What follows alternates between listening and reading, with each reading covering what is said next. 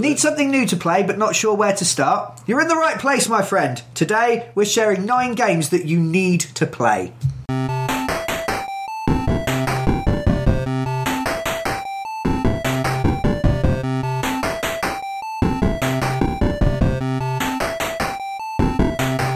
Hello and welcome to episode 20 of the Critical Twits podcast. I'm Brian Ennis. I'm Aaron Ravinsky. And I'm Colin Howard. And today we've set ourselves a challenge. Each of us have found 3 games that the other 2 haven't played, and we're going to make our pitches as to why they should, no must, play them. Yes. Hopefully by the end of the podcast we'll all have a lovely list of brand new things to play. Yay, all our money gone. How did you find the process of choosing your games? I found it really easy because I pick crap games and nobody else plays. You're a man of esoteric tastes. Apparently. I looked at my game rack until I found something that other people hadn't played about 10 minutes before we started the podcast. Excellent. I really thought about mine. Is that bad? No, I because did the you're probably the only one of us that's professional. No, it's a lie. It's 2 games I played over the weekend. And one I first played over 20 years ago.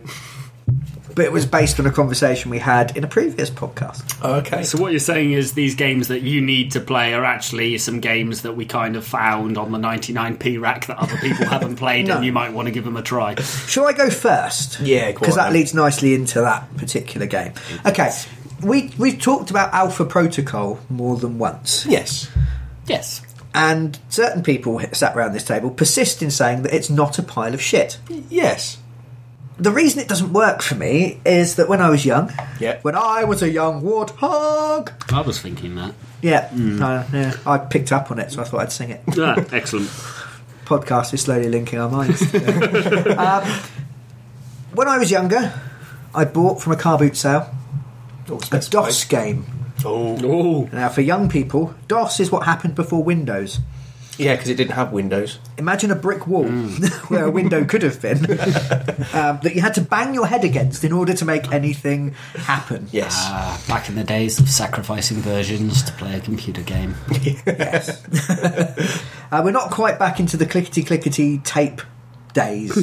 Oh, God. We are talking about 3.5-inch floppies. Sorry. Grow up. We're talking about a game that I think modelled the spy experience far better than Alpha Protocol did. Okay. A game called Covert Action. Okay, well, that's very on the nose. Well, yeah. Yes, it does exactly what it says on the really large box. They were massive in them. They were giant, weren't they? Days, yeah. Sure, the point of being covert is that you wouldn't get a lot of action because you get in, get out before anybody realises what's happening. That's not a bad point, actually. But isn't that in itself the action? No, because they call it covert, It's about not avoiding action. Yeah. But isn't running, jumping, climbing up trees, going shh when you're up there, isn't that action in and of itself? And why am I talking like this? Well, no, because you wouldn't be running because that would make too much noise. You'd be walking slowly or Could do crawling. that weird squat thing they do in films where they've got guns and they squat down and they run on their squat legs. Well, Yeah. if you did that, Is that It's like they've got too much weight on their back. Yes, yeah, it looks really uncomfortable. I tried it at Airsoft once and fell over on some. so I'm just automatically picking holes as often as I can, just to ruin your presentation. So, this is Sid Meier Oh, okay. game. All right, yeah. The chap who made all those other lovely games like Pirates Yes. and Civilization. Ant Simulator. yes, and all those other shiny things. And Covert Action had you cast as Max or Maxine Ooh. Remington. So very early game for me where I got to pretend to be a lady. Yeah. Which affected nothing that happened. To the point where when the James Bond you meet a beautiful woman in a bar, Yeah. you still meet a beautiful woman in a bar. Okay. Well, this game sounds good already. Yeah, because that's quite progressive. That's nice. I'm Yes. happy. Yeah, you got a choice between being male or female. That was Yeah. quite nice. And you were a CIA agent Oh, yeah, okay. tasked with taking down terrorists. And this is 1990, so this is Yeah. before Terrorists. It's not before terrorism, it's before anyone really gave a shit about terrorism. Yeah. Well, yeah, that's true. Because it happened, to other people. yeah, basically. Ram. No, it's fine. I found it really, really interesting. The manual came with a list of all the different active terrorist organisations at the time that were based on reality. Really? That's kind of... Yeah. Cool but depressing. And the- Yeah. The copy protection was, it was like, find the head of the Stasi. Okay. And then you had to look in the manual, find the picture, and then choose, like, some kind of weird terrorist guess who. So, yeah, I felt like I learnt a bit. Yeah. And then it would give you a portion of the world, you'd get some information, and you'd be sent off to go and stop a terrorist plot that was progressing. Okay. The terrorists would be on a timer, so if you wasted time, if you did things that weren't helpful or you messed around, like if you flew from a city to a city, it would take time to go to the airport, and then you'd have the flight. So things could happen while you're trying to get to where you need to go. So it was all on a that's cool. timer. Yeah. Really, really nice. And then you could disrupt their plans. Sometimes you'd have to leave one of the terrorists working, even though you know they're about to do something bad, because you then follow them to meet the mastermind. Okay, yeah. Okay, which Yeah. brings into the moral dubiousness Yeah. of spies and what they get up to. Yeah. What the first thing I really liked about it was that the missions were randomised. Cool. The names and stuff were randomised, so you wouldn't. Every game was different. Yeah. It all felt different each time. There were some bits that would be repeated, Yeah. but generally you've got things changing. Yeah. Yeah. And we're not talking kind of procedurally generated, where sometimes the random generation generates something absolutely balmy and wank. Or we're just talking it just alters things enough that it's different. It never. It's still structurally fit. Yeah, for the everything game. seems to fit together. It just sort of assigned random names, assigned them to random locations. Okay, yeah. Oh, okay. And that sort of So thing. it's still, stop the bomb. Yeah. But Yeah. now it's Jeff in Paris Yeah. rather than Fred in Moscow. Yeah, which Yeah, works, right. yeah. Yeah, which works. Cool. And the thing that what I really liked about it is you had 4 different gameplay, like mini games within the game. Okay. So you could break into places, Yeah. go through computers or filing cabinets, taking photos, collecting evidence, planting bugs. Yeah. If you think it's a meeting place, you could gun people down. You could then arrest people and carry them out of the building. Presumably before you gun them down. Yeah. You gun down the guards Okay. with tranquilizer guns. Well, that's all right then. Okay. Yeah, I don't quite know why. I think they were trying to keep a low rating on it. Yeah, probably. It makes you a little bit more like a good spy, if that makes sense. Yeah. You're not just random. You're just like, okay, I'm going to shoot these guys because they're in the Rather way. than America. Yeah. You could also get attacked at various points if you'd been too noisy and loud in what you were doing. Okay. Or you were in a city with a double agent. So sometimes you get misinformation. Okay. And you'd realise, I keep getting the wrong information. It's all coming from New York. So you fly to New York and accuse the guy of being a double agent. What a twat. Which, if you were wrong, got you in loads of trouble. Yeah. But if you were right, really helped out. They were interrogated and Okay. all that sort of thing. You could drive, so you could follow people in the car. Yeah. And you had like a car that was really slow, but no one would notice. You could pretty much drive on top of them, and they wouldn't notice you were there. Yeah. Or a sports car that you had to be 4 miles behind them. And you could sort of run them off the road or follow them to new locations to unlock places. Ooh. You could intercept or you could find messages that you'd then have to decode using a sort of substitution cipher. Oh, okay. So, bit Enigma. Yeah. Couple of things, yeah. And finally, you could wiretap, which involved you had pictures of different microchips, and you'd swap the chips out, and it would change the flow of electricity through a grid. And you were trying to divert where the electricity from the different things went to, so it went to you. Yeah. And you had like alarms and stuff, and it could cause you trouble and all sorts of things. Okay, that's quite cool. Yeah. Now, it's not a perfect game. Sid Meier came up with what he called the covert action rule, Yeah. which was the mini games, they took too long in his eyes. Okay. And so they broke you out of the actual game, which was solving these crimes and following the clues and going to the right places and things like that. I didn't care about that. I really like the shooty bits, and it's the shooty bits that are a bit too long. Okay. As the longest one, so I liked it. I thought it was really good. Oh. So yeah, because you're a heathen and you think that Alpha Protocol is good, I thought I would recommend a better spy game for you. Well, this sounds like a proper spy game, whereas Alpha Protocol is, Stupid. Shooting game, pretending to be a spy game. Yeah, it's spy like James Bond is. It's not really a spy movie. It's man in a flashy suit shooting people. Yeah. What do you think? Any questions? How's it presented? You look a bit like James Bond, or a woman that James Bond would meet and then have sex with and then shoot. Okay. Yeah. I mean, is it first person? Oh, person it's text boxes. The shooting is top down, so Okay. you've got like a grid. The driving is also top down. The wiretap bit, you see the thing itself, Yeah. and the decode bit is it's on a computer screen. Yeah. So it's on a computer screen within a computer screen. Yeah. It's very ahead of its time. And you sort of press buttons to change the things about and stuff like that. When you went to a new location, it was almost like first person, like you were standing there looking at the safe house or in the hotel or doing those sorts of things. Okay. I'm intrigued. Actually, I am actually intrigued. Oh, Yeah, so am I. It's Well, is it controlled using like Keyboard? Keyboard. Yes, so it's from 1990, so so pre-mouse normally. Well, not pre-mouse, but pre. that use of evolved the into mouse. mice. Yeah. Yeah, no, that actually sounds quite interesting. I'll be honest. Yeah. It's like a realistic. It sounds like all the best bits of Pandemic that I like. Yes. Trying to get to places in the right amount of time and managing things properly. Yeah. All my games sound shit now. So that's Covert Action, Sid Meier's 1990 spy simulator, which was one of my favourite games growing up. Okay. And it seems to be one that no one's ever really heard of.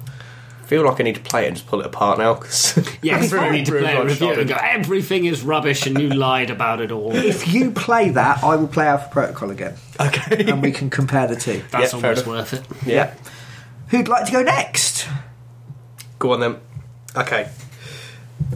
This one's a fairly new one I'm recommending, but it's based on a couple of different series that have been around for a long time. I don't like it. Though you won't like it when you mentioned it, because when I've spoken about this before, neither of you particularly did, but I'm going to try and sell it to you anyway. Okay, I'm sitting up with attention this time. I'm going to recommend Stardew Valley. Sounds wank. Stardew Valley. Stardew Valley, That yes. sounds like something out of Farmville. Aren't stars made of plasma? Yes. Yes. So the dew from a star would be superheated. Yes. So life would be scorched from the valley. So it's some kind No. of post-apocalyptic simulator. That's what made the valley. The superheated plasma carved a valley. Oh, so it's like sides of glass. Oh, that sounds really cool. Is it a game where the valley's made out of sides of glass? Because You've made my description wank now, thank you. It chose to wank. Yeah. No, it's not any of that interesting. It's not that level of thing. It's a more relaxing game than it okay, is anything else. You play a guy who used to work for the JoJo Corporation, which is kind of an analogy for Coke, Amazon, and big name corporations as such. He's got fed up with his life, and his granddad has given him his farm and his will. So he goes to live on the farm and make it work again. When you say goes to live on the farm, I had a dog that went to live on the farm. Is my dog in the game? that's where my nan was. My dad told me that my nan went where my goldfish did, and I can only imagine he flushed her down the toilet when he thought I wasn't looking. Now, this might be an analogy for a death farm, I'm not sure.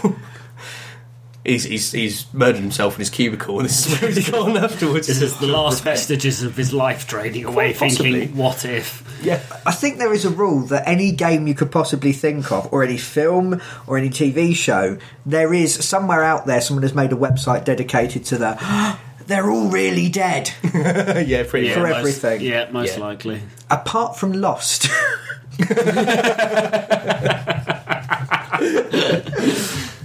Don't know why. Never watched the last series. Genuinely. No. Never watched any of it, so I heard there was a polar bear and went. There was a kids program I watched about an island called Noah, and he was and if they killed Noah, he was my favourite cartoon character. So fuck you, Lost, and I didn't watch it. Oh. So you're living on a farm, and it's been abandoned for a while, so it's quite desolate. So you've got to build it back up so you can grow your crops on it, bring animals in, befriend the people in the village, gather things, go fishing. The goal is, in essence, to do whatever you kind of please to get by day to day. You don't have to achieve anything you don't want to, but there are loads of things you can do. So the whole game, you're spending it maybe building your farm up, so buying new seeds, finding ways of making those fruit and vegetables into nice jams that you can sell for more money and stuff like that, so you can buy more seeds. Exactly, everybody does love jam, actually. Everyone does love jam. It's a universal thing. Yeah, you give people presents in the village and everybody seems to like the jam, so yeah. I don't like jam. Okay, well, pickles then. You can have How pickle. can you not like jam? I don't like jam. Who doesn't like jam? Because you put jam on toast. But, Yeah. Or in a sandwich. But toast Or in a is sandwich. savoury and jam is sweet. You can put it in a sandwich. Have you never had, like, savoury and sweet mixes before now? Have you not Is your had palate sweet boring? and sour? Yeah, I'm sure you've got a sweet and sour thing in your bag for lunch later. Yeah, but that's clearly delineated as such. Oh, so you're not happy that jam pretends to be a sweet thing and then hides on top of something savoury? I just don't like jam. I've not really thought about why. Defend yourself, sir. Do you not like the mixing of sweet and sour? Is it something that morally offends you? How sweet and sour sauce has to be in a separate box. They can just sit there and glare at his savoury balls. You know, you can choose to build up your farm. You can choose to go fishing every day and just collect all the different types of fish there are. There are ways of regrowing the community centre by bringing in various items and things like that in there. But you don't have to do any of those things. It's lovely presented in nice 16-bit graphics. Everything's... Oh, we do love 16-bit graphics. Yeah.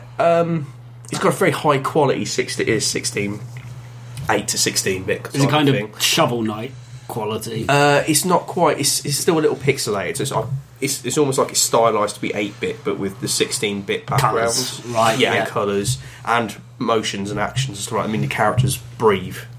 They look like little pixelated sprites. They're quite detailed sprites, but they breathe in and out. So there's little things that give the whole place a nice life to it. Yeah. And it's just nice to kind of step away from having to achieve something at all times and intense, hardcore gameplay, I think. I don't know if this is like my ingrained Protestant work ethic, but why? Why? How do I know I've won? Well, You set your own goal. No, I try and do this with my writing, and I'll go, I must write 500 words today, and then the little voice in the back of my head goes, nothing will happen if you don't have another biscuit. See, now... You sit there eating biscuits the entire game if that's what you want to do. I'd feel sad and fat. Now I'm going to stick up for Aaron on this, because I do... I hate it when you two pick on me. I too enjoy a game where there are no specific goals or no goals at all, and it's just off you go and do stuff. Yeah. Like, I haven't actually played it, but Farm Simulator. Or those other... Oh, what's the lorry one? Truck Simulator. Truck Simulator, right? I really want to play that. They're good. Just because driving that type of... So, yeah, I can see where that would... Yeah, I mean, you could do stuff and you could achieve things in it. Yeah. If you want to. And there's, you can it's make for more your- money or you make more things and it's nice to collect stuff and things like that. I presume it's for your own personal gain rather than the computer telling you to. Yes, yeah, you don't feel like you're doing it to win the game as such like that, which is occasionally nice to not have to try and, I could say achieve, which sounds horrible, but it feels like the creative process. You're just in the process of making stuff. You're enjoying the making as much as you are the end goal. If that makes Go sense. on, you must have enjoyed SimCity. No, I always get bored. Oh. Yeah. He doesn't like No, jam, genuinely. he doesn't place... And now, because I've said he doesn't like jam and that can't be cut, we're going to have that jam conversation in here. Yeah, we are. I'm going to keep talking until you talk again because I want the jam conversation in I there. feel like I'm being picked on for not liking a game I haven't played yet, in No. something where Aaron is supposed to be convincing me to play it, not cast me as a pantomime villain. No, you're being picked on because you don't like jam. You can go off and get married and do the little typical farm thing and have a little family and a efficient running farm and have that as your end goal. How's that fun? That's just classist. How's Just shooting assuming Marines in the farmers- face fun? It 'Cause is, there's but blood and guts, and then So it you has to can have look at a blood and guts. leaderboard. No, I play lots of games with that. Blood and guts. there we go. Stop putting words in my mouth and creating false dichotomies. You should know about this. He likes blood and guts, but not jam. I genuinely find these kind of games really boring. Okay. There's also that kind of thing where you wake up, it's a new day, and right, you've got to go and water the melons because otherwise the melons will die, and then you've lost loads of progress growing your melons. Yeah, to a certain Yeah. extent, yeah. So then I've got a job in a game I'm playing to escape from the fact that I have a job. Yes, but without that heckle over your shoulder. That's the But issue the with melons jobs. will die. Yeah, theoretically. Or you build some stuff to build a sprinkler so it waters them automatically. But then that's more work I need to do. Yeah. So it's like me building an automated spreadsheet at work But to if you- automatically if do you the want thing to- for me. I still had to build that myself. Okay. And then I'll be like, right, well, I've got loads of time. Let's go and get some chickens. Yeah. And then I've got to feed the chickens. Well, no, you just let them out and they feed themselves. What about the kids? If I have the kids, do I have to feed the kids? No, they figure it out themselves. They figure it out clever kids. themselves. Yeah, Okay, yeah. that's Soon that's all what the right. wife is for. Yeah, exactly. No offense. Or husband, you can. It's you can play on male, Oh, female. you get to play a and girl. There you go. marry either sex. So Isn't this game just Harvest Moon? yes, I'm thinking With- Animal Crossing, but It's with less horror. Why play this one and not those ones? because there's more to it. Harvest Moon, there's always it's taken everything from Harvest Moon, everything from Animal Crossing, and merged it into one big Okay. game in essence. Why are you interrogating me about your no. game? I'm questioning it because you're the one who's not convinced. So I'm. Oh, are you sold on this then, Colin? Do you No, think not so? at all. It's just funny. I like the sound of it, and I do sometimes enjoy those type of games. My issue with it, though, would be I'd start playing it, and then 4 weeks would pass, and I'd have lovely melons and a pretty wife, and I'd have everything, and then I'd go, I haven't seen my friends in 4 weeks, and I think my cat's died. But I don't have. In fact, we got a cat, and it died in the 4 weeks, and I didn't even notice, and my life had gone. Like Civilization tends to do to you. It's like one more day, one more turn thing to it. Yeah, you do Just get a little 5 bit. more minutes. Does it have an end point? Not that I'm aware of. Okay. No. Then I think somebody said there is a kind of. You get to a certain point, there's kind of a big ceremony that's considered the end, but it lets you carry on playing afterwards. It's like a new game plus type thing. Yeah. Well, it goes into build mode. I did have a Yeah. look at this the other day because you mentioned that you were playing it Yeah. when you should have been working. And disgraceful, isn't it? Playing games like a child. Isn't there a dungeon? Yes. Whoa! hang not on, to this mention is this, interesting now. Yes. It's one of the elements I found. I actually got around to bringing up. Yeah. Yes, there is a dungeon, a mine that you go into essentially. Yeah. Where you go mining for minerals, and you need to defend yourself from slimes and monsters and things like that if you want to. Can you get killed? Kind of, yeah. You can knock you out, you lose a load of your money, the memory of the last 6 levels of the mine, and lose some items you've picked up and you get don't resurrected. die? No, you don't die. That's the whole thing. There's nothing. Could you not play your own child and avenge your previous character? No. Thing is, this is starting almost to sound like a, I presume, 2D Yes, yeah. version of Minecraft. Let's build a house. Now I need some minerals. Oh god, there's scary things in the dark. I died. Yeah. Yeah, Carry on. yeah. So Which- Colin might like that, but I No, have no no. interest whatsoever. No. No, so you're not into the whole. No, You it sounds need a- dull. Okay. It just seems.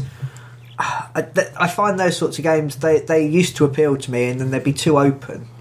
Yeah. There'd be no guidance, and I would just get bored. There is guidance. This is the thing I always. Animal Crossing and Harvest Moon did have that. It's like, do these things because you can, and like Minecraft, you got no guidance, just carry on and do it. There are goals in this. Certain characters allow you to build certain things for them, or collect certain items for them, or grow certain plants for them and stuff. So you've got little goals to guide you through, to give you encouragement to do different So things you've got at times. A But you bunch don't of have incompetent to. extras are asking you to do work on their behalf. Yeah, Sounds like work. Like Harvest Moon. Or Animal Crossing. yeah. Or The Office. Or Yeah, but The they- Office. if you don't do it, they don't shout at you. They don't really care. But they like you more if you do it. and give you money. Which That's how isn't relationships work. Yes. It seems very capitalist. Yes, yeah, there is that. I did find it a little bit funny that there is the JoJo Corporation, like basically Amazon is a big superstore in there, and if you join as a member, you've got a slightly different side of story that goes with that, or you can be the hipster end side of things and just do everything locally. No. But it's still capitalism. It's still very make money. This is what's good. Make more money. Well, the thing is, it's no more capitalism than wandering around the wasteland. Oh, there's a raider. Excellent, I can sell his stuff. Yeah. Excellent. Colin? Well, I'm going to talk about a original Xbox game that I bought way back when I was not 18, like the game told me it should have been, called The Suffering. Okay. Which I've figured out none of you have played, thank God for that. No. The Suffering is a first-person or third-person shooter. You can toggle between the two at any time. And then set on a prison in Maryland. You play a convict who has killed his wife and children. Lovely. Pretty much immediately, monsters start crawling out of the woodwork, the prison goes tits up, everybody starts getting murdered, and it's escape the island, essentially. Okay. Now, what sets it apart for me from any other, turn the colour settings down on your TV so it's darker, which it tells you to do at the beginning, any other of those type of games, is every creature in every location has a backstory. You get 2 books, 2 scrapbooks that you find collectibles for. You fill in the books as you go. One's written by the wife of a prison warden, and the other one is written by a convict who's been there for about 50, 60 years. Sounds like the KFC guy. It's great. It's got a proper Texan accent. I really like it. And one 2 secret herbs and spices. Surely he has a Kentucky accent, not a Texan accent. That would make more sense, yes. One of the books, when you find a creature, like, for example, the very first creature you find is humanoid, but with arms and legs made of shivs, essentially. Okay. Which is stabbing people in prison, is what, if they still call them shivs, I don't know if it's changed. But when you find the first kind of piece of information, the guy has documented it and goes, right, well, there's a lot of history of shivving in this prison, and then it gives you a little bit of the backstory of the prison itself. Now, I don't know how much is real in the history of the prison. I think some of the characters and kind of bosses were real convicts and prisoners on this island in the prison. Okay. And the location one, it also goes through the events that go through. So in the prison, you start filling up the scrapbook, and it gives you the history of the prison, what went on there. It's fairly linear, as a game, but with areas to explore, if you see what I mean. So there's little bits of routes, and because of wanting to know what the hell was going on, there'd be a new monster turn up. For example, a little girl that was on fire, floating around the air throwing fireballs at me. Very annoying. Yep. I went out of my way and ran into multiple more monsters, just exploring the area, trying to find that piece of information to put in the scrapbook so I could go, what the hell was that? As it turned out, it was a little girl that accused someone of witchcraft, and they got burned at the stake. And they've been punished for all eternity for it. So there's a lot of supernatural intrigue, but it was going through the game and finding out what's going on that really interested me more than just the shooting. Does it have a good atmosphere while you're playing? Is it creepy and unsettling and actually horror-like? Or I was a lot younger. So I were, Colin. At the time, yes. One of my issues, I did replay it a few years ago, is actually I had the light settings turned down too much, and I actually missed a hell of a lot of creepy stuff the first time because it was so dark. So you basically play the game with your eyes closed virtually. It's almost like that, yes. Atmosphere-wise, it's very good because you have a flashlight that's attached to your person that you have to collect batteries for. You can turn it off, which will save your battery power, and you can hold up to 9 batteries, but they're finite. That's been used in a lot of games. It's been used in a lot of games, and that kept the atmosphere up for me, especially when you're in the bunker below the prison where there is no lights, and you're going, I've got one battery left and it's halfway down and there's no monsters here, should I turn it off and try and navigate in the dark? And then you hear something, and so I liked it for that reason. Okay. I thought it did the atmosphere very well. There's a lot of named boss-like characters who keep reappearing, and the history of them and who they are continue through, and their story seems to intertwine with yours, which I really enjoyed. That sounds really interesting. Yeah. Can you grow melons? No, you can't. But what you can do is the very last thing that sets it apart from other games like that. There's a rage button. Bear in mind, you are a convicted murderer. Okay. You don't remember what happened, or at least that's what your character information says, because you never actually talk at all in the game. The silent protagonist of the early 2000s. Yeah. There's a rage button where you turn into a giant, slobbering, horrific monster that resembles the very monsters that are attacking the island. Oh, okay, so you're part of it.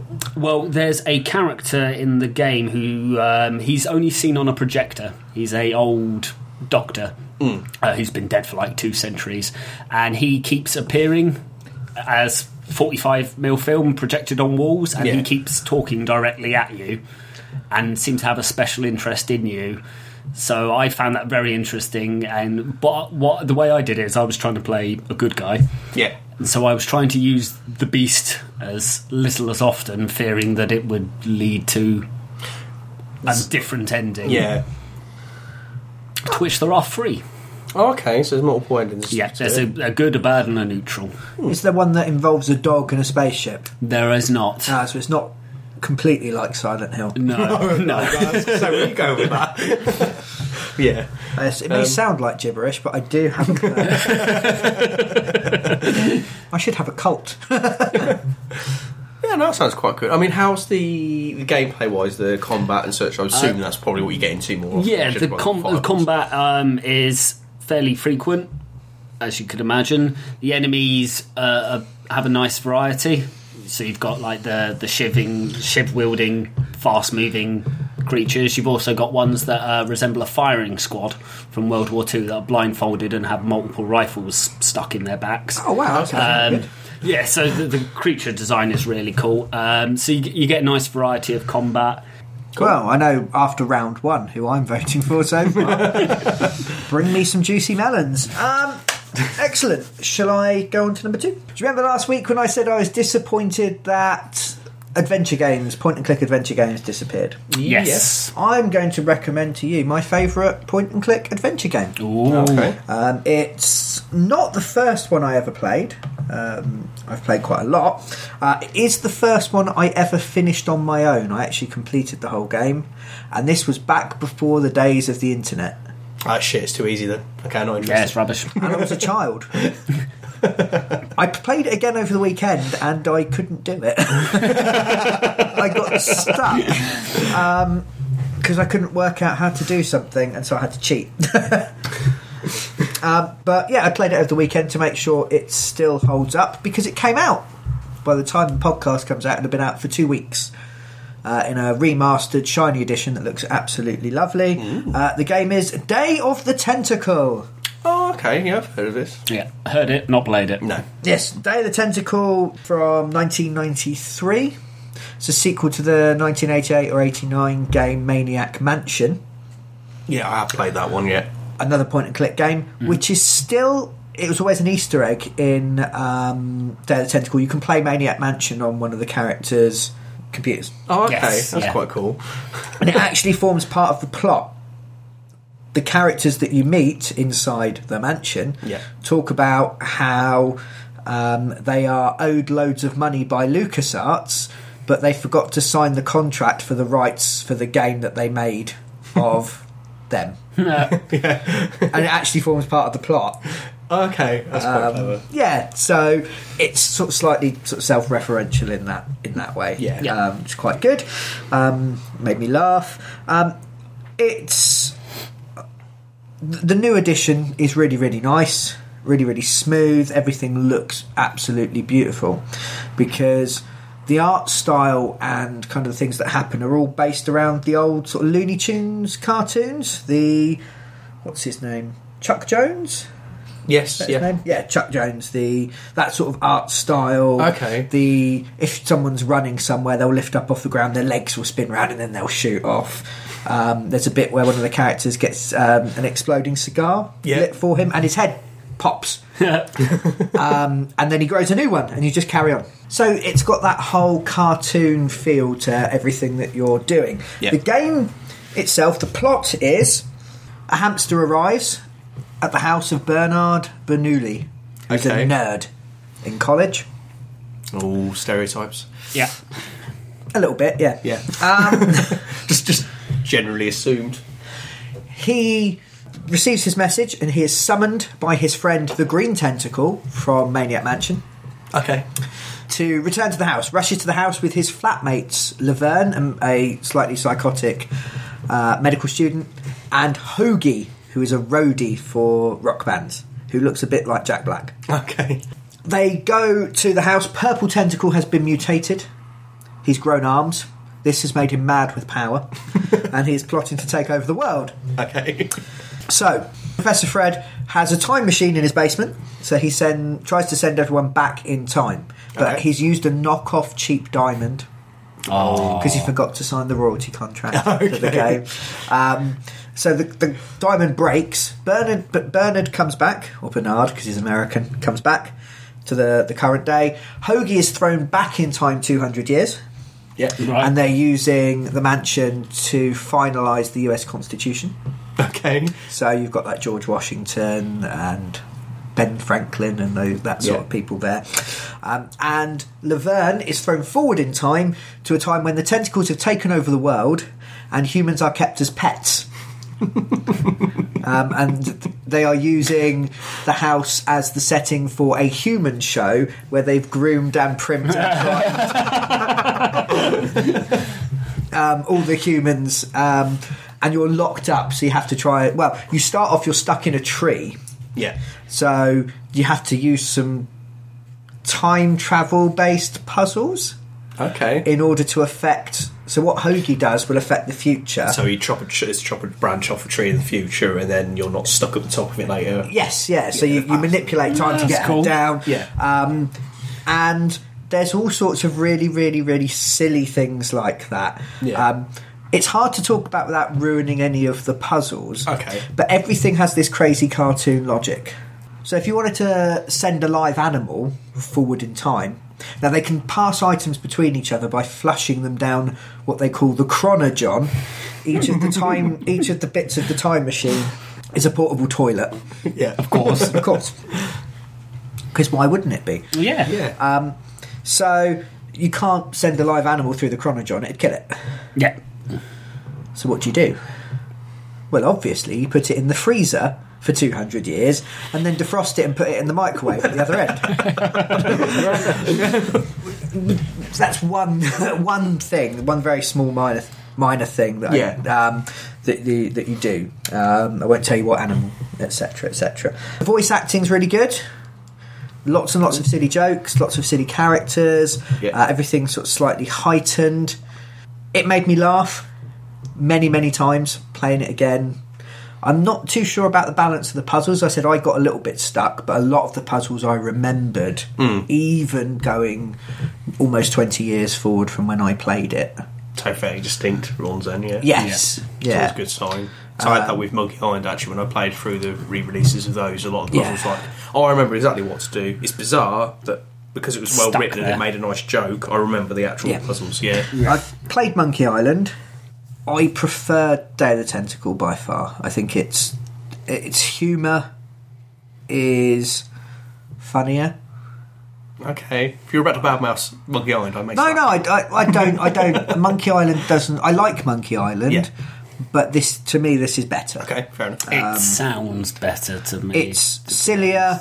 Monkey Island can't be accused of taking itself seriously, No. but it's more serious. Yeah, Monkey Island. It sounds like Monkey Island trying to put his feet in reality a little bit more than this has. It's just gone, well, we could be a bit daft with it. Let's muck about. Yeah, because which is it's quite- Where this so has gone mad.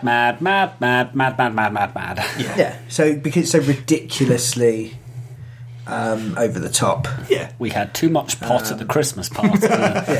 And none of the puzzles are impossible, and nearly all of them are sort of telegraphed through things in the environment, or the conversations you have, or the descriptions when you look at the items and things like that. It gives you subtle hints. So there's no hint system built into it, No. like the new Monkey Islands have. Yeah. But this doesn't need it, because you can just talk to everyone and have look right. at your items and do that sort Yeah. of thing, and you'll be fine. And I really, really enjoyed it. It made me ridiculously happy to sit over the weekend and play it again. And it's silly, it's funny, it's wholesome. You know, Yeah. the whole family can play it. It's a bit ridiculous, but it's just great fun. And there's some really clever puzzles and such like in there as well. Oh, cool. So that's Day of the Tentacle. Okay. Oh, that's quite good. I like it. Yeah. Okay. My game is a Wii-based game, which don't know that put you off straight away. Yes. No More Heroes. Not played it, have seen it. No More Heroes is a Suda51 Grasshopper Studios game. He is a bit hit and miss. His humour's he's either Hilariously funny. or a little bit too you being a bit racy, kind of you're just being offensive now type of Yes. humour. No More Heroes lands on the actually being quite funny, humorous side of things, although childish. Very sorry, didn't he do Chainsaw Lollipop? Yes, I think so. Yeah. Yeah, that's what I mean. His gameplay mechanics tend to be better than his writing. No More Heroes is an action hack and slash as such. Okay. So it makes best use of the Wii remote. You wave it around and he slashes a knockoff lightsaber.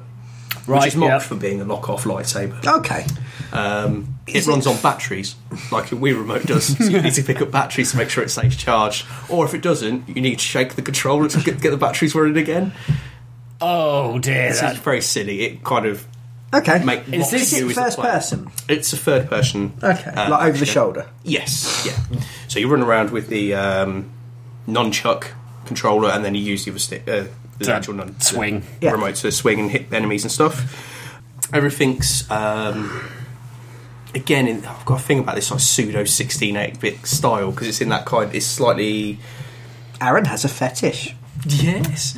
Most of the game is set up in this kind of cel-shaded comic book style, which fits the theming of the whole silliness. Yeah. But it occasionally breaks into kind of this 16-8-bit references to older games and things like that through it. Very quickly, was that a design choice, or was that because the graphics chip on the Wii was made of complete and utter arse? I think the cell shading was done possibly to get around some of the arse of the Wii, but it was built in heavily so it fitted with the thing. I remember when every game was cel shaded. Yes, this was part of that era as well. Yeah. Those were dark days, but also light days, very close together. Yes. So yeah, you play Travis Touchdown. Right. Yes, it's supposed to be ridiculous. He's a otaku. I don't know if that rings a bell for you guys. Basically, a massive Japanese nerd. Yep. In essence, he is obsessed with wrestling, anime, and his whole house is filled with that. But he wants to rise in the ranks of the Assassin's League, or the United Assassins Association. Of course he does. Yes. So you have to fight your way through the people that are protecting these ranked elements of the Assassin's League. Yep. Get to them and have a boss battle, each of which is massively unique. One of them involves a baseball match against him.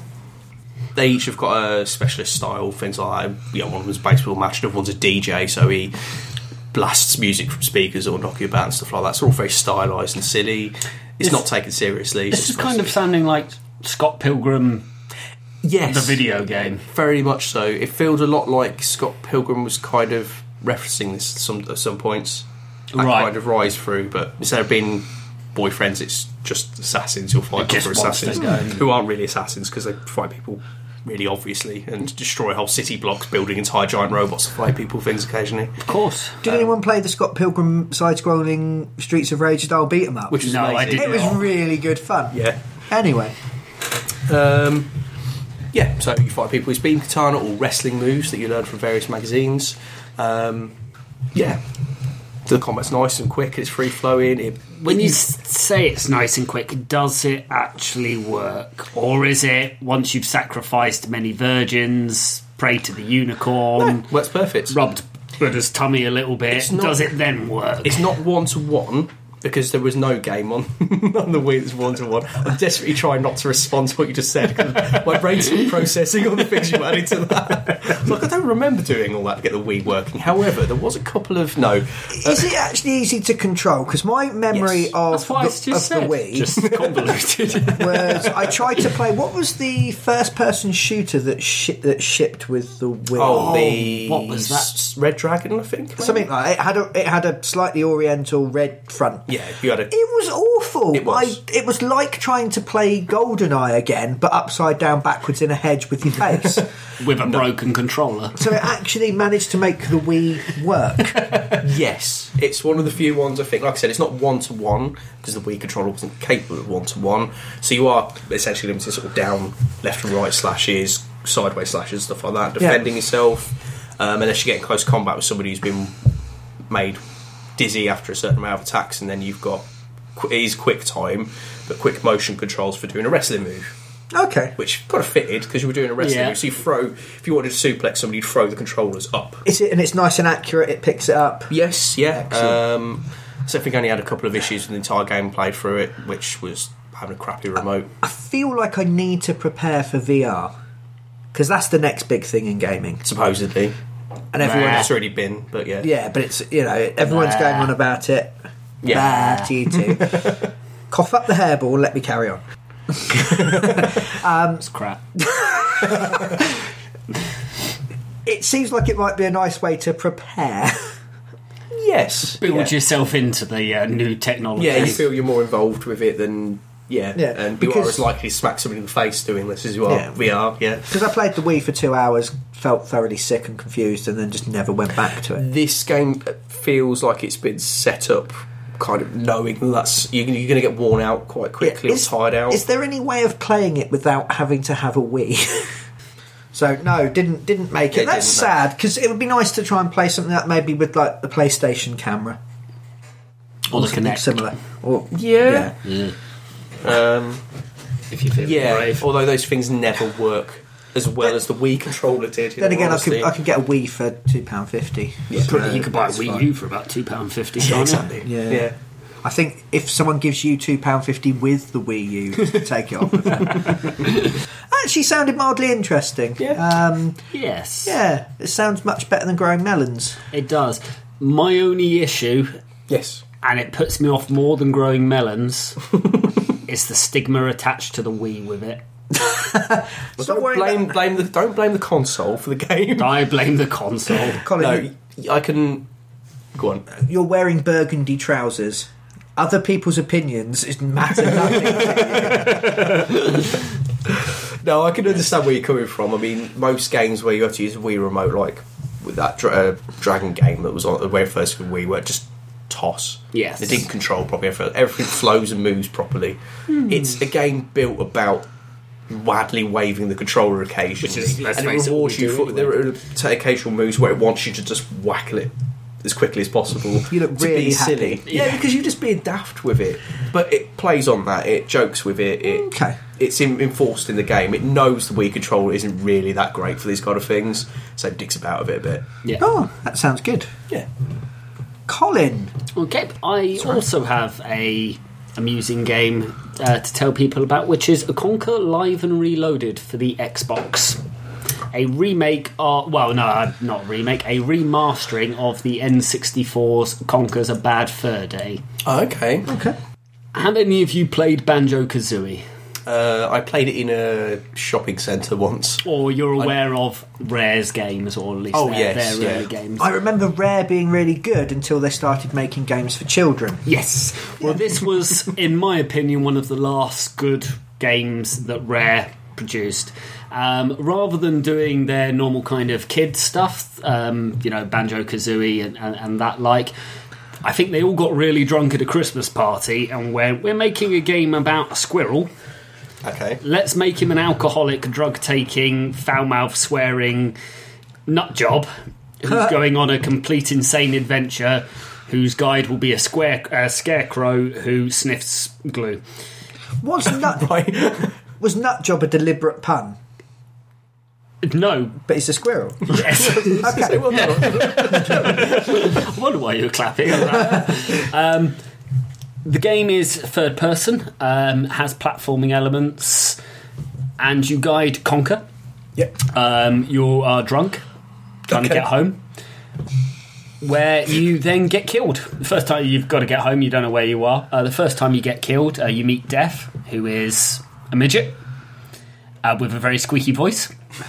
Is he a midget compared to the squirrel? Yes. So he's really, He's really, and has a high-pitched squeaky voice like this. So he sounds like me.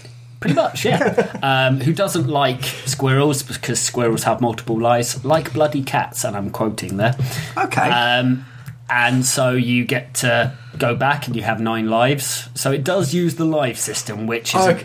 but it's built it into the narrative. It's built it into the narrative. Okay. It's like Dark Souls. Yes, you are trying to get home, and through it you go through a series of different adventures that tend to parry popular movies such as Saving Private Ryan, The Matrix, Alien, Van Helsing, and The Terminator, all in a span of a few hours. Okay. And doing it really, really well.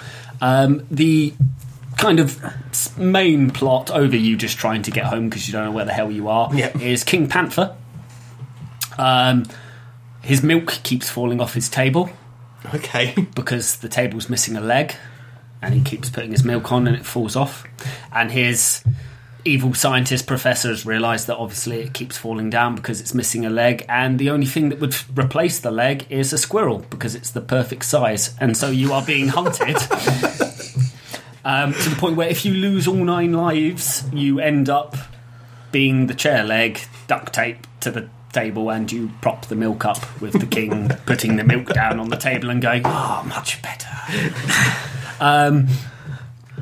Combat-wise, it varies. To begin with, you have a baseball bat with a nail in it that you use to bash enemies. It's not very precise. Okay. It is one of the major early flaws. It's a little bit wank. Okay. You kind of have to swing half a second before you think you have to. Was it the same on the N64? I never played the N64 version, but I believe so. However, once you get to the Transylvania level, where you accidentally end up in the sewer and washed and down a stream where you crash into a bin and walk out dressing as Van Helsing, you get guns. Starting with Van Helsing, you have a blunderbuss, and then you end up enlisting in the army because the evil weasel professor has made a teddy bear army that all the squirrels are fighting. Okay. That's the Saving Private Ryan bit. And from then on... This sounded mad. Mad, yeah. That's why I said they got very drunk at a Christmas party when writing this game. Okay. Is it funny, or is it just stupid? I found it funny. Was it because you were 7? No, this only came out for the original Xbox, so you were 12? Yes, but I didn't get it till much later than that. Okay. In fact, I replayed it, I think, last year, and I was still laughing. It breaks the fourth wall a lot. Yeah. For example, the very first thing you have to get past a gargoyle who's sleeping on a bridge, at which point Conker turns to the screen and goes, "Hang on, I've done this. Surely you guys could have written a new story. I know it's a remastering, but for fuck's sake, don't be lazy." You then hit the guy with the baseball bat, and it goes, "Haha, we did fool you. You have to use something better than that." And so it writes it into the narrative. Okay. Yeah. That, just to spoil it a little bit here, if you don't mind, because it is a very old game. But one of the major things breaking the fourth wall is the game actually crashes. And Conker gets very upset and taps on the TV, screaming at the developers because the game's crashed. Okay. Yeah, so it does a lot of that and a lot of whining. Does it what he's doing. Feel a little bit like Rare have just tried to let off steam? It really does. It feels like they've gone, we're going to keep to our platforming and that kind of colouring and the kid-friendly type of stuff, but we've had a bad day and we want to say fuck a lot. Okay. That sounds good. Is it not a platformer then? It's a beat 'em up, or what is it? It has platforming elements. I mean, you can hover. You're a squirrel, so you're a bit like Tails, with the spinning through the air. It's only got one tail. It only works if you've got two. It's bigger though, isn't it? No, I suppose. Does that work with penises as well? You've got a big enough one, you can helicopter yourself around? Maybe so. Okay. Very early on, it's quite platforming while you've got a baseball bat. Later on, when you get to the World War II part, it becomes very shooter-based. Okay. The bosses are brilliant. Every single one is unique and different in a way. There is a poo monster that sings opera. Okay. It's an amazing song as well. I think I've seen this on YouTube before. Don't you have to defeat it by throwing toilet roll in his mouth? Yeah, the Great and Mighty Pooh. Yeah. Yes. Song, yes. Okay, I was with you up until that. It's immensely childish, but in that kind of... In the right way, if that makes sense. Like, it's not something you want lots of, but it's... No, you wouldn't want it a lot, and it's only a couple of minutes long, that boss fight. But it's just long enough to go, I feel 15 again. Yeah. And that's awesome.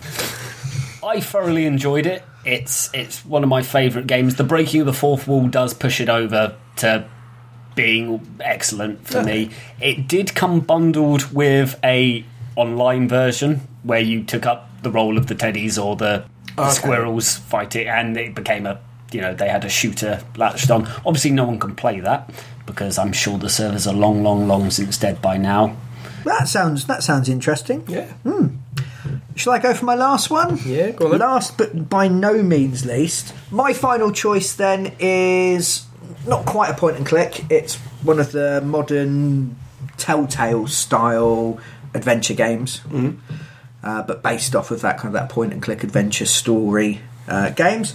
It would have been, had I played it when it first came out, my game of the year for last year. Ooh. But I've only just recently played it because it came out in a retail edition at the start of the year. So in about 9 months' time, be aware it's probably going to be my game of the year for this year. Okay. So I might just copy-paste this bit of the podcast in. Wish we'd follow Save that. me some work. Yeah, that's a good idea. Dark Souls 3 might knock it off. There's some other games coming out that might do a good job as well. That's true. That game is Life is Strange. Life is Strange, you play a girl called Max. Mm-hmm. She has returned to the hometown of her sort of early childhood. She's 18 now. She's got a scholarship to a prestigious academy called Blackwell, where it's full of sort of artistic students that are good at all sorts of different subjects, but it's kind of a bit hipstery. Oh, okay. Not to interrupt you, the reason I have a slight weird expression on my face right now is... Because you've got gas? No, Blackwell. That just doesn't sound like a school where everything's going to go right, does it? Well, this is the thing, and this is the thing I really like about this game. Oh, this person's gone to Blackwell Asylum. Well, everybody's going to die now. Yes. Max is kind of quiet, a bit shy. She doesn't put herself forward. She's just had her 18th birthday, but she's probably a little bit immature for her age. Right. Okay. She wears quite cutesy t-shirts. She still wears very childish pyjamas to bed. She has a friend who's a guy, but they're not going out, but it's quite obvious that he really likes her, but you're never quite sure if she actually gets that or not. Okay. You play her. She goes to the toilet, as you do when you're at school, between classes. Okay. Sees something she wants to take a photograph of. In the toilet, okay. There's a butterfly comes flying in through the window. Is that what it is? Because that's the excuse... No, I can't say that.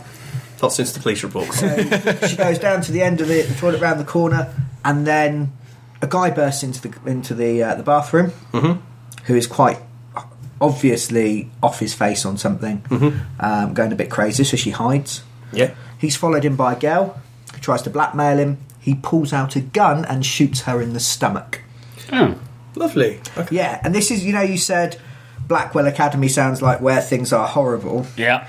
This game, it is both sweet and tender and quite innocent in places, and it is so pitch black dark as fuck in other places.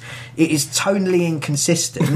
Yay! In the best possible way, because the whole game is about growing up and about going from being innocent to being not innocent. Yeah. And it has that loss of innocence and that loss of purity as a really big theme throughout the 5 episodes. Yeah.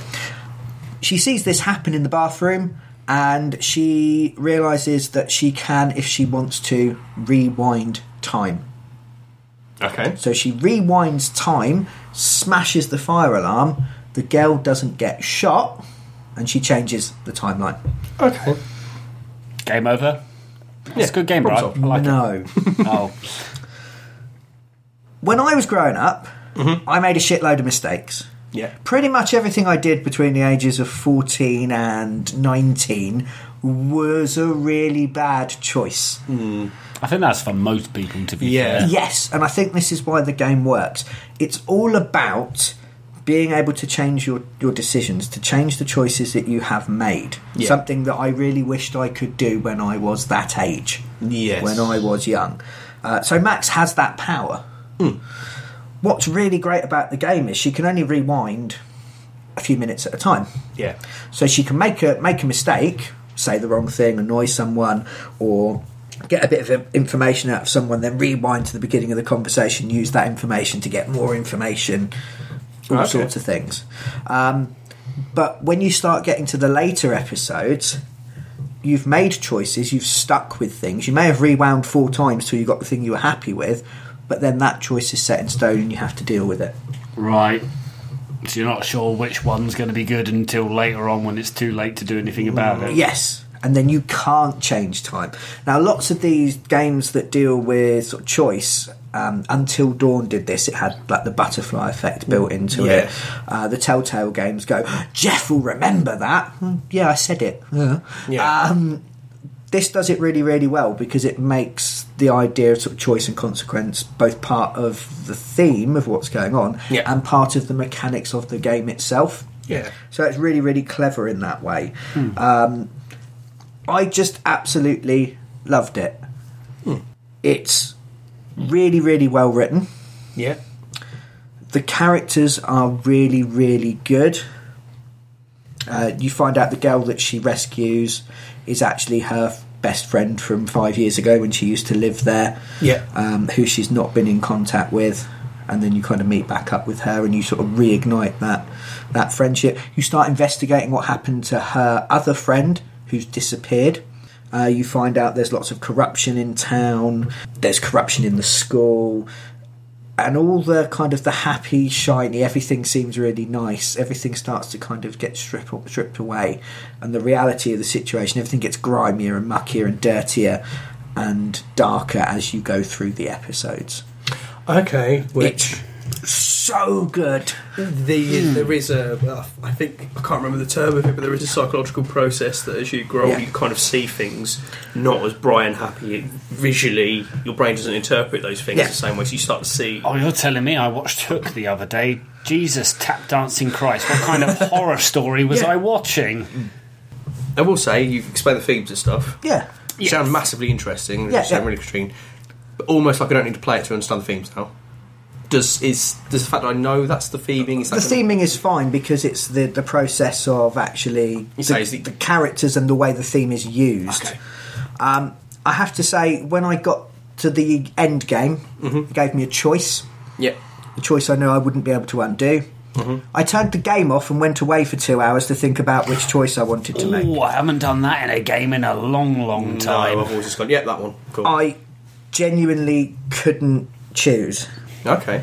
And I had to go. I really thought about it. I chose the ending, saw what happened, and immediately regretted my choice. I then went on YouTube and looked at what would happen if I'd chosen the other ending. Yeah. And went, I'd have regretted that as well. Okay. So, this is the sort of game you play when you're in a good state of mind, because if you're in a dark place, it's going to make it worse. The thing is, there's some bits of it that are really uplifting and happy. You meet your old friend, you get to know her again, you're kidding around as kids, you're messing about. It's really nice and sweet in that way. I've watched and played things like that where it introduces those elements. You get really happy. Here's really a friend. Nice. Here's it getting pulled out from underneath. You enjoy the horror, you wanking stain. Yeah. Yeah. Tonally I inconsistent. genuinely found it an emotional experience to play. Yeah.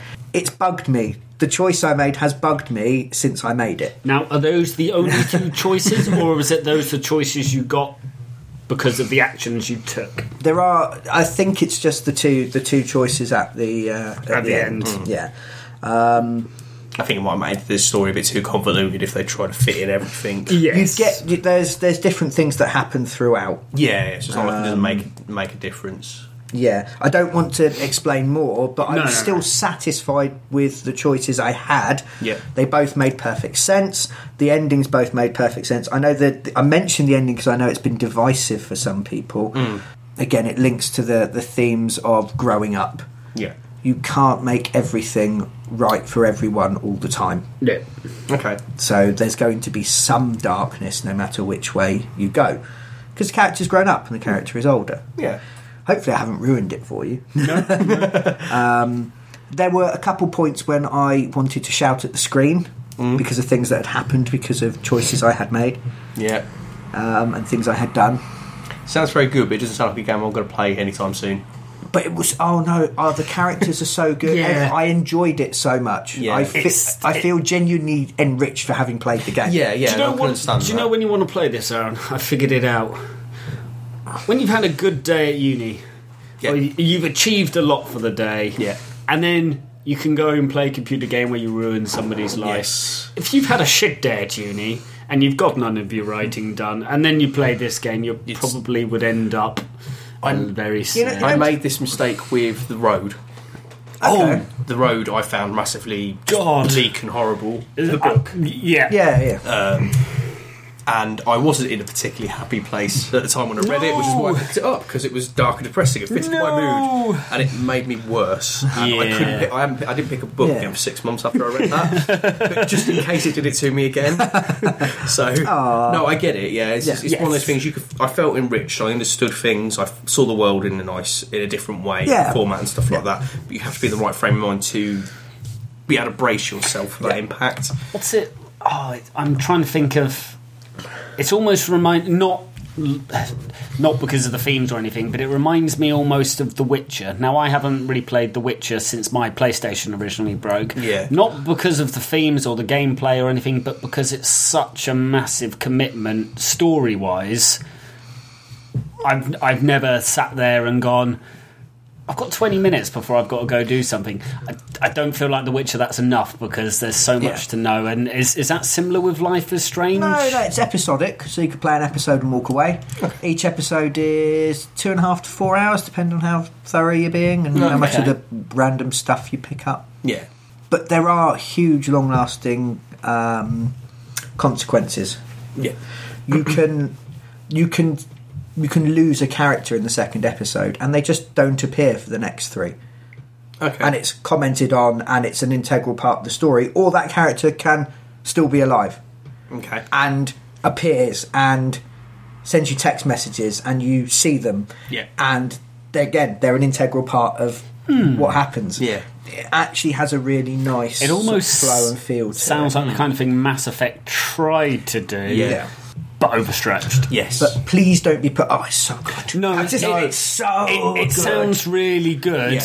It's bittersweet. It's not depressing. It's not horrible. It does go to some very dark places that I did not It almost expect it to doesn't go sound to. like a game to me. Almost more of a art flick. interactive story. Similar to like Heavy Rain, and it's got gameplay, but it sounds like something you play for the story rather than the game. Yeah, but it's gamier than something like that. Yes. Because you've got the ability to play with time. There's puzzles to solve using the time mechanics. Yeah, I mean, I have actually seen you play it a little bit, and it looked fun. Actually, the little puzzle you worked out was There's lots of and there's lots of different things you can. There's like a couple stealth sections. So you break into somewhere you shouldn't be, and the security come looking for you. Yeah. If you get caught, you can rewind time, but you've got to find somewhere to hide, and you're getting chased by them. And it's all really good. And the characters are so good. I wanted to know those characters. Yeah. I wanted to be their friend at that It age. seems to be taking elements from actually lots of really good games, like Prince of Persia.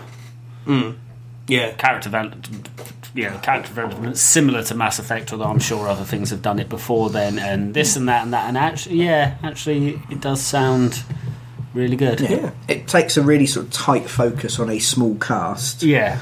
And intimate stories. Not we're trying to save the world. It's like we're trying to save our own little world. Yeah, we're trying to save our bit of the world. Yeah. I'm trying to help my friends.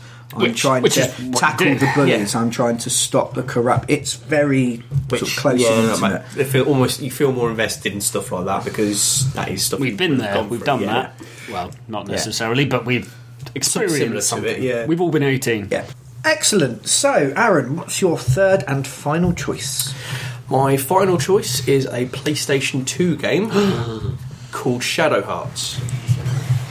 Now, Colin is instantaneously going to be put off with this because it is a JRPG, so I'm going to try and sell it past that. It does run on certain JRPG elements. It is turn-based. You do come across random encounters. It is a linear. Children with spiky hair. Yeah, the main character has slightly spiky hair, actually. Yeah. Chloe in But not Life is children. Strange has blue hair. So yeah, so it plays like just a JRPG with turn-based combat and things like that. Except it introduces the Judgment Ring, which requires you to. It runs like a clock round at various speeds depending on how bit difficult the attack is, and you have to hit certain areas of the ring while you're doing it. So there is an element of skill involved in the turn-based combat. Mm-hmm. So it's a bit more gained in that. Bit like Final Fantasy VIII, where you had to pull the trigger for Squall's gun sword. Yeah, that I didn't realise you could do until I played 35 hours of the game. Actually, I didn't ever tell you that. Actually, yeah. No, I went, this guy's rubbish.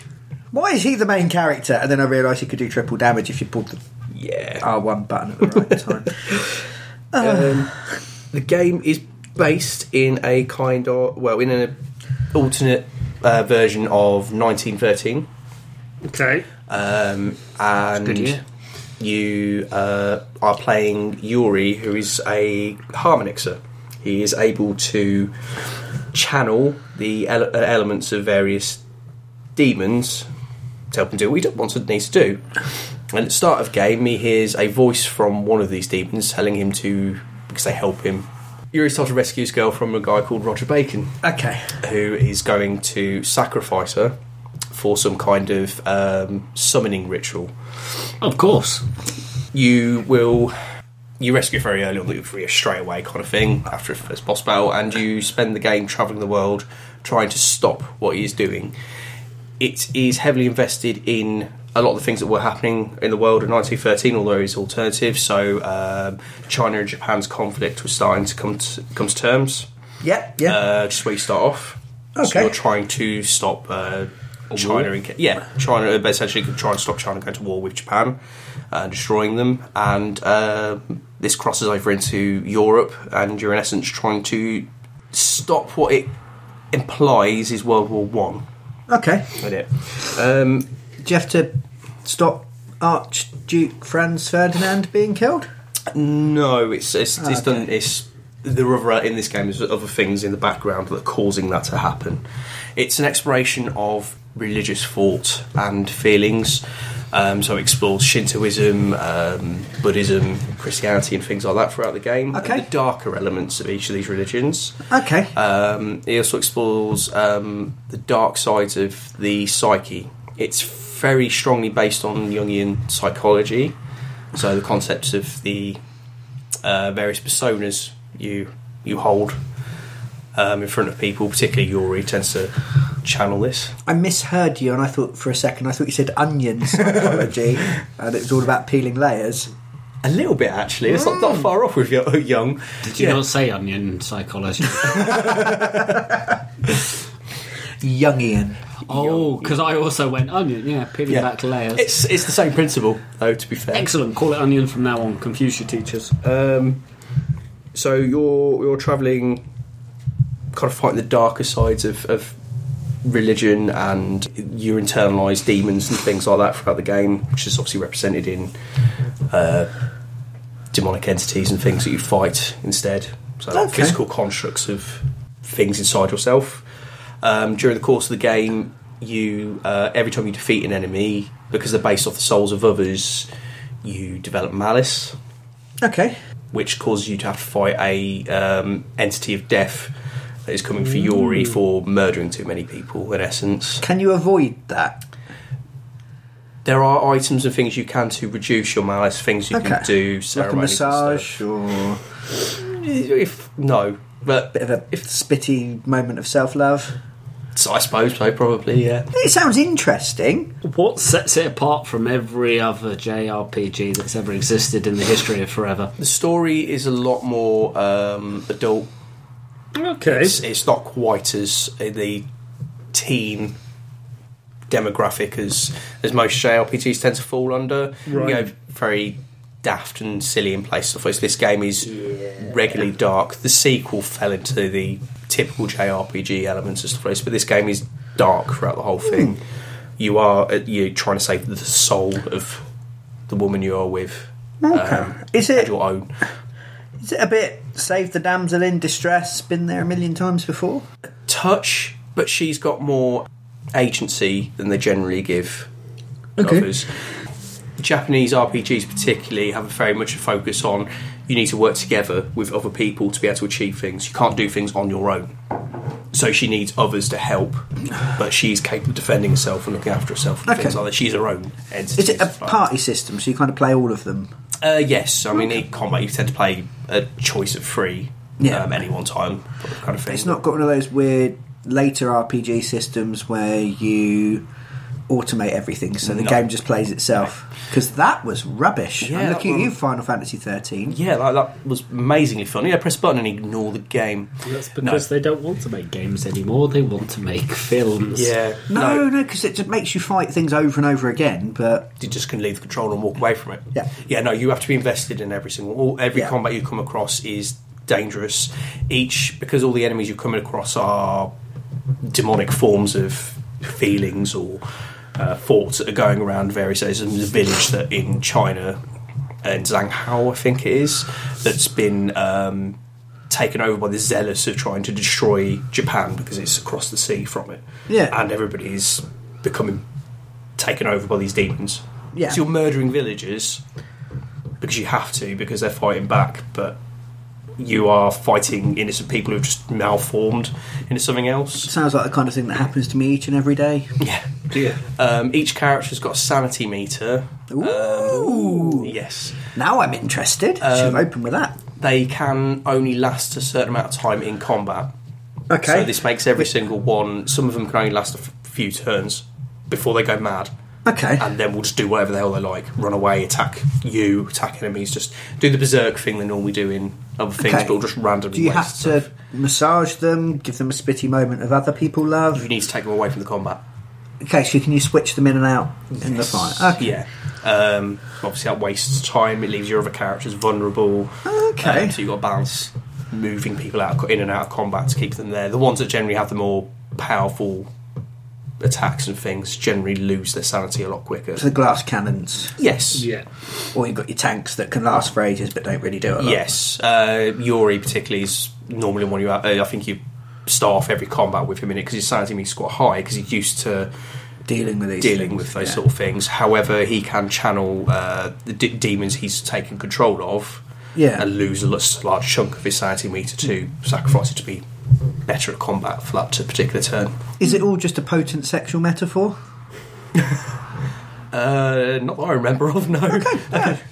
That's that question, don't Yeah. Okay. Anything else to add, Colin? Or are you just so uninterested because you don't like JRPGs? No, I was just thinking, is the story more grounded? I mean, some of the spectacle of the Final Fantasy series is just seemed to be showing off rather than doing it for gameplay reasons. No, it felt a lot more grounded. Yeah. I mean, obviously, it is based on saving the world. Yes. So there is an element of that to it, definitely. But it's being saved on a lot smaller scale, if that makes sense. Yes. You're a lot more invested in the story. As I said, it's a lot darker. You are faced with avenues where you know, like I said, like this village has gone past the point. You were trying desperately for one of the characters you meet just beforehand has gone there to try and save them. Yeah, because in Chinese mythology, somebody could be possessed by a demon, and there are ways of exorcising them in particular ways. Not like Catholic exorcism sort of thing. It tends to be a lot more pleasant. Their exorcisms. But he's there to try and save them. Okay. And it's not until you get most of the way through the village you find that you can't. And he murdered most of them anyway. Yes, at that point. So it was all okay. Yeah. So you tend to get faced with a lot more darker moments and stuff like that. The decisions you make in it, there isn't much in the way of, you choose one element to save over another, that kind of thing, because it is fairly linear as far as the story's told, but it's well told. Okay. And adult. Cool. Sounds interesting. Yeah. Colin, your third and final choice. Okay, my third and final choice is not one of my favourite games, to be honest. It's not even on the top 10 of my favourite games. Well, I'm enraptured already, dude. Good. See, what I'm doing here is making it sound rubbish and then coming out with the most amazing game ever. Okay. That's a good plan. It is, however, a game that I have constantly gone back to every time I have an hour or two to kill, 20-30 minutes here and there, and even after a good 4 or 5 years now, I still keep going back to it to play a couple of levels. Okay. It is Halo Wars. Ooh, okay. The RTS game made by Bungie. Brian has died. Excellent. I will explain to Aaron. Now, I'm not a massive fan of Halo. It was very nice looking on the Xbox, but now we know it's responsible for 2 weapon slots, regenerating health, and all that bollocks that we all hate. Yeah. Even though the first Halo had a health system, but fuck you for taking it away. Yeah. But with the RTS version, I'm not actually a fan of the genre. I like the idea of commanding masses of troops and throwing them across the battlefield and watching them get slaughtered for my own personal amusement or gain. But I'm not very good at it. I don't know about other people, but I find it very difficult to get people to do things. I can never build stuff quick enough. The enemy always seems to build stuff quicker than me. So you've got a god complex, but you can't manage. act like a god and manage. Yeah, basically. You're like a Norse god. Yes. Your human foibles ruin everything. Far for you. too drunk to be paying attention to what's actually going on. The only real-time strategy game I've ever enjoyed is Dune 2 Battle for Arrakis. Lord, yes. now that's coming on back. the Mega Drive. It was God. it was on like the SNES and the Amiga and stuff as well. It was on everything. Yeah, or the Genesis, if you're feeling biblical. Now, the way Halo Wars sold it for me is it's very much my first RTS game. Okay. You have a population limit. Yep. So you're never going to be overwhelmed or underwhelmed when you go attack. Once you've built, every unit is worth a number, and you can have if you're playing the humans, for example, you can have 40. Yep. A tank is worth 3. A unit of troops is worth 1. Yep. Once you have that 40, you cannot build any more until stuff dies. Okay, so you can't just build a million units and just send them charging into a base like you would do in every other RTS. Yeah, I mean, I remember Command and Conquer. I built up, and then I won in about 30 seconds because I just had the biggest army I've ever seen. So there's always an element of risk. Because you've got 40 units, or you've got your equivalent 40 units, but you might run into the enemy who has the equivalent of 40. So you're always you're trying to manage those units a bit more than you would normally? It's a lot more. I could throw all these troops in, but if I lose them all because I screw up, or because the enemy have built better units than me, or units to destroy mine, he could then immediately fly over and break all my base before I have chance to rebuild. So I found it's a lot more risk and reward based with, rather than just going, I'll just build up and then storm across the board. Okay. The other thing it has is the base has a limit. Unlike other RTSs where you just plonk down buildings wherever you feel like, the base has a number of slots that you put buildings on. Yeah. So you have a limit to your buildings. Okay. So if you want to churn out constant stream of tanks, that's fine. Build 3 tank factories and a couple of reactors to get them all going, but you're not going to be generating much currency. And likewise, if you want all the currency to build everything, you could build 9 currency making bases, but you can't do anything else because you've used all your slots just to make money. So again, you've got that management there of, well, what do I build, and what's right for this situation. It's starting to sound like a real-time strategy game for people who don't like real-time strategy games. It basically is, yeah. I don't like real-time strategy games. I like this game. And I've always enjoyed playing it. I always play it 3v3 because, I'm going to be honest, the AI is a bit wankety crap, like most AIs tend to be, so it can be quite entertaining with 3v3 running around because my two AIs are either amazing or they sit there with their thumb up their ass going, oh, we're being killed again. They sounded like they were really ill. They did, yes. With units, it's not like I remember, I think Command & Conquer 4, you got bears that had explosives strapped to them at one point, and you're going, what the fuck are these, and how... And you need a glossary just to work out what units are what. Halo Wars does it simply. It's rock, paper, scissors. Tanks beat planes... No, sorry. Tanks beat troops, planes beat tanks. Troops beat planes? Yeah. Basically, there are planes. There are some exceptions. You get like a flamethrower unit. Yeah. That's an anti-infantry. There's an anti-tank. There's anti-plane planes. Yeah. But for the most part, if you send tanks and there's a load of infantry there, you go, yay! I've got the advantage here, and vice versa. It's not without its faults. It has many of the RTS issues, including I want to navigate my 17 tanks over this bridge. Yeah. Well, shit. Most RTSs tend to need a mouse to be able to jump around the map and stuff particularly well. How does it handle being on the 360? Well, it has a hold the button down and it creates an area of effect. Okay. That selects all units in that area. Yeah, that's not it also has a all units selection. Yep. Press the bumper. Nice. Every unit on the board, on the map, is selected. It has a local unit, so all the units on that screen. When you go onto your all units, you can then scroll through for specific units.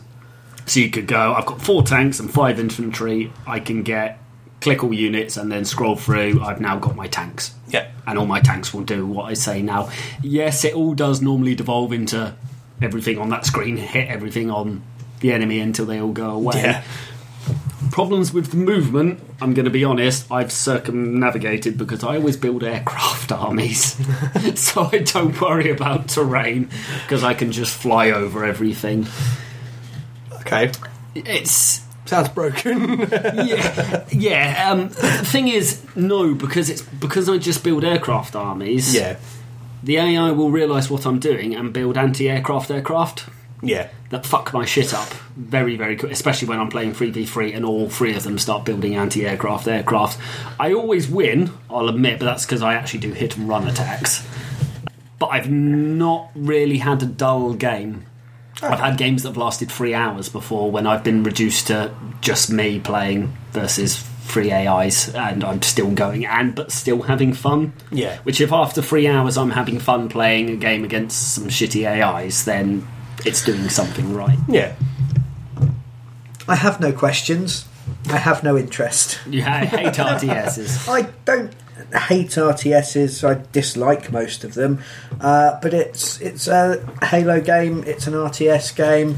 Nothing you said has made me interested. I couldn't care less. Nope, fair enough. It's definitely not one of my favourite games or a game that people should go out and play. But if you are interested in playing an RTS but aren't very good like me or just don't have the patience or don't know what this unit does, then Halo Wars is definitely worth checking out because you can have a game in 30 minutes and it will be fun. You won't sit there going, what the fuck am I doing? Why have I suddenly been Zerg rushed the moment I start the game? Yeah, I've started a game and now I've got 100 units against me. What's going on? No, it's nicely balanced enough that you can pick it up immediately and go, I know what I'm doing. Okay. Excellent. So it's now time for us to vote. Oh.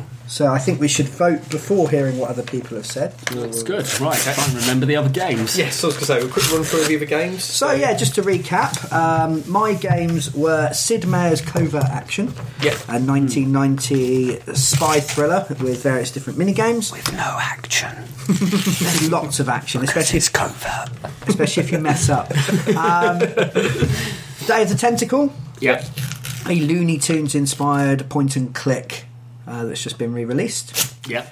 And Life is Strange, the best game I've played in years, which I absolutely love, mostly for its story Okay. and its wonderful characters. Yes. So mine was Stardew Valley, the Harvest Moon Animal Crossing Simulator of yes, melons. Yeah. No More Heroes, the wee wanking simulator that simulates wanking, with fake lightsabers. and Shadow Hearts, a darker look at the sides of religion you might not have seen before. Yep. And mine were Conquer Live and Reloaded, Rare's sick and tired of making kids games. Yeah. The Suffering, the closest we're going to get to a Silent Hill clone, Yeah. with some added intrigue and mystery. And Halo Wars, the non-RTS RTS. So we've done a 3-2-1. Yeah. So I'll give just my third place very quickly. My Yeah. reasons. Yeah.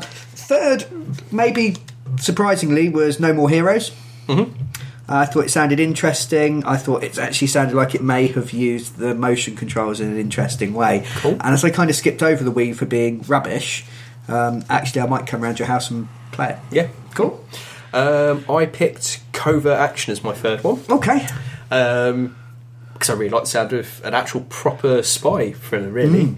But I feel it might be I'm worried it might be a little too, not spreadsheety, but too in-depth and hard. I also went for Covert Action. Not for the same reasons, though. I would have placed it higher, but I fear it will look like complete and utter arse.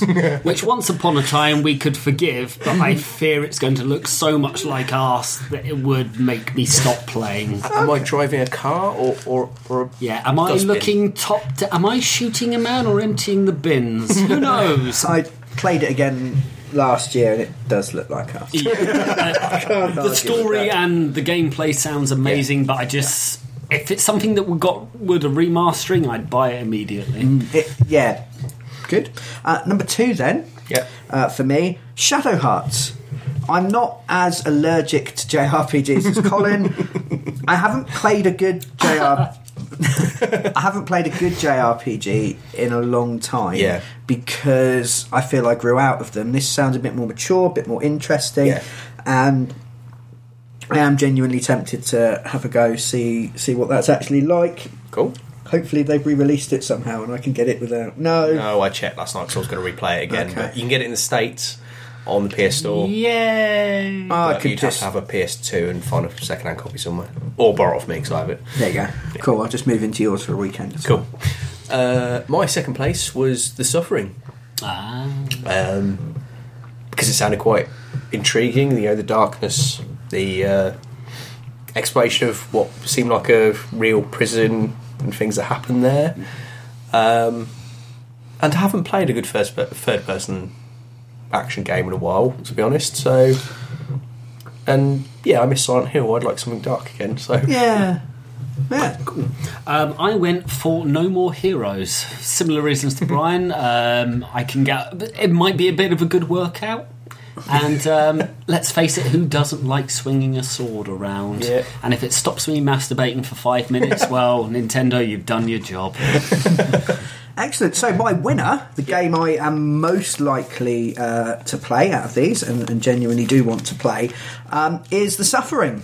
Yay! I would really, really like to play The Suffering. I missed it the first time round. You've talked about it to me before, not on the podcast, I don't think. No. But you get really excited by how horrible and grim and dark it is, and you kind of vibrate slightly. yeah, And that's generally a good sign. If a game makes you physically react, yeah.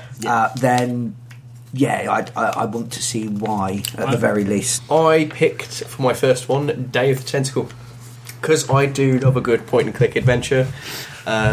As much as I did want to pick Life is Strange on there, I don't think my psyche could face it right now. It sounds amazing, but it sounds like one of those games you have to have the right mindset to deal with, which isn't a negative thing. So you should definitely play. But It's like watching Schindler's List. yeah, it's It's like, not that bad. No, but it's the general... I genuinely find bittersweet things worse because they uplift you in certain elements and then just shoot you slap down. you. Slap you Schindler's down. List intercut with Clash of the Titans or something. Remember the Titans, that's the one. Yeah, Day of the Tentacle. Day of the Tentacle, yeah. I love a good LucasArts comedy style thing, and if it seems to be more humorous than Monkey Island, I'm well sold. Nice. So, Well, that places me and Colin at 1 point apiece. It does. And for my choice, I chose the JRPG. whoa, okay. No, I didn't. I wouldn't play a JRPG if you fucking paid me. Oh, you bastard. So happy. I sold something to somebody. I chose Day of the Tentacle. Yeah. Okay. Just because I love that type of wacky humour. Yeah. It's hilarious. I have seen the art style for it. I've seen bits of the game before. I think a remastering isn't actually necessary because those type of art styles have aged well. Yeah. But you sold it to me when you said it's lavatories, and one of the puzzles is you've got to put him in a freezer and then send him forward. It does sound like something that I maybe need to be a bit drunk to play for added comic effect. Again, I would have possibly gone with Life is Strange, but I have so much uni work to do, I don't need to be any more sad. It has actually made me slightly sad, actually. So there we go. 9 games that we've really enjoyed and think you should play as well. Yeah. Thank you very much. We're going to run off and play old games now. Yes. Yeah? Independently away from each other. Yeah, I don't want to see you two anymore. No, that's it. Done. So thank you very much for listening. If you like what we've done, you can click the like button, you can click the subscribe button, you can put cash in an envelope and send it to us so that we can buy more microphones after Colin has finished spilling energy drinks on the ones that we already have. Yeah, that's true. Yeah. And we can buy more energy drinks. No more energy drinks for you, shaky McDropperson. Until next time, we've been the Critical Twits. I've been Brian. I've been Aaron. And I've been Colin. Thanks for listening. Bye. Bye. We all waved. Yep.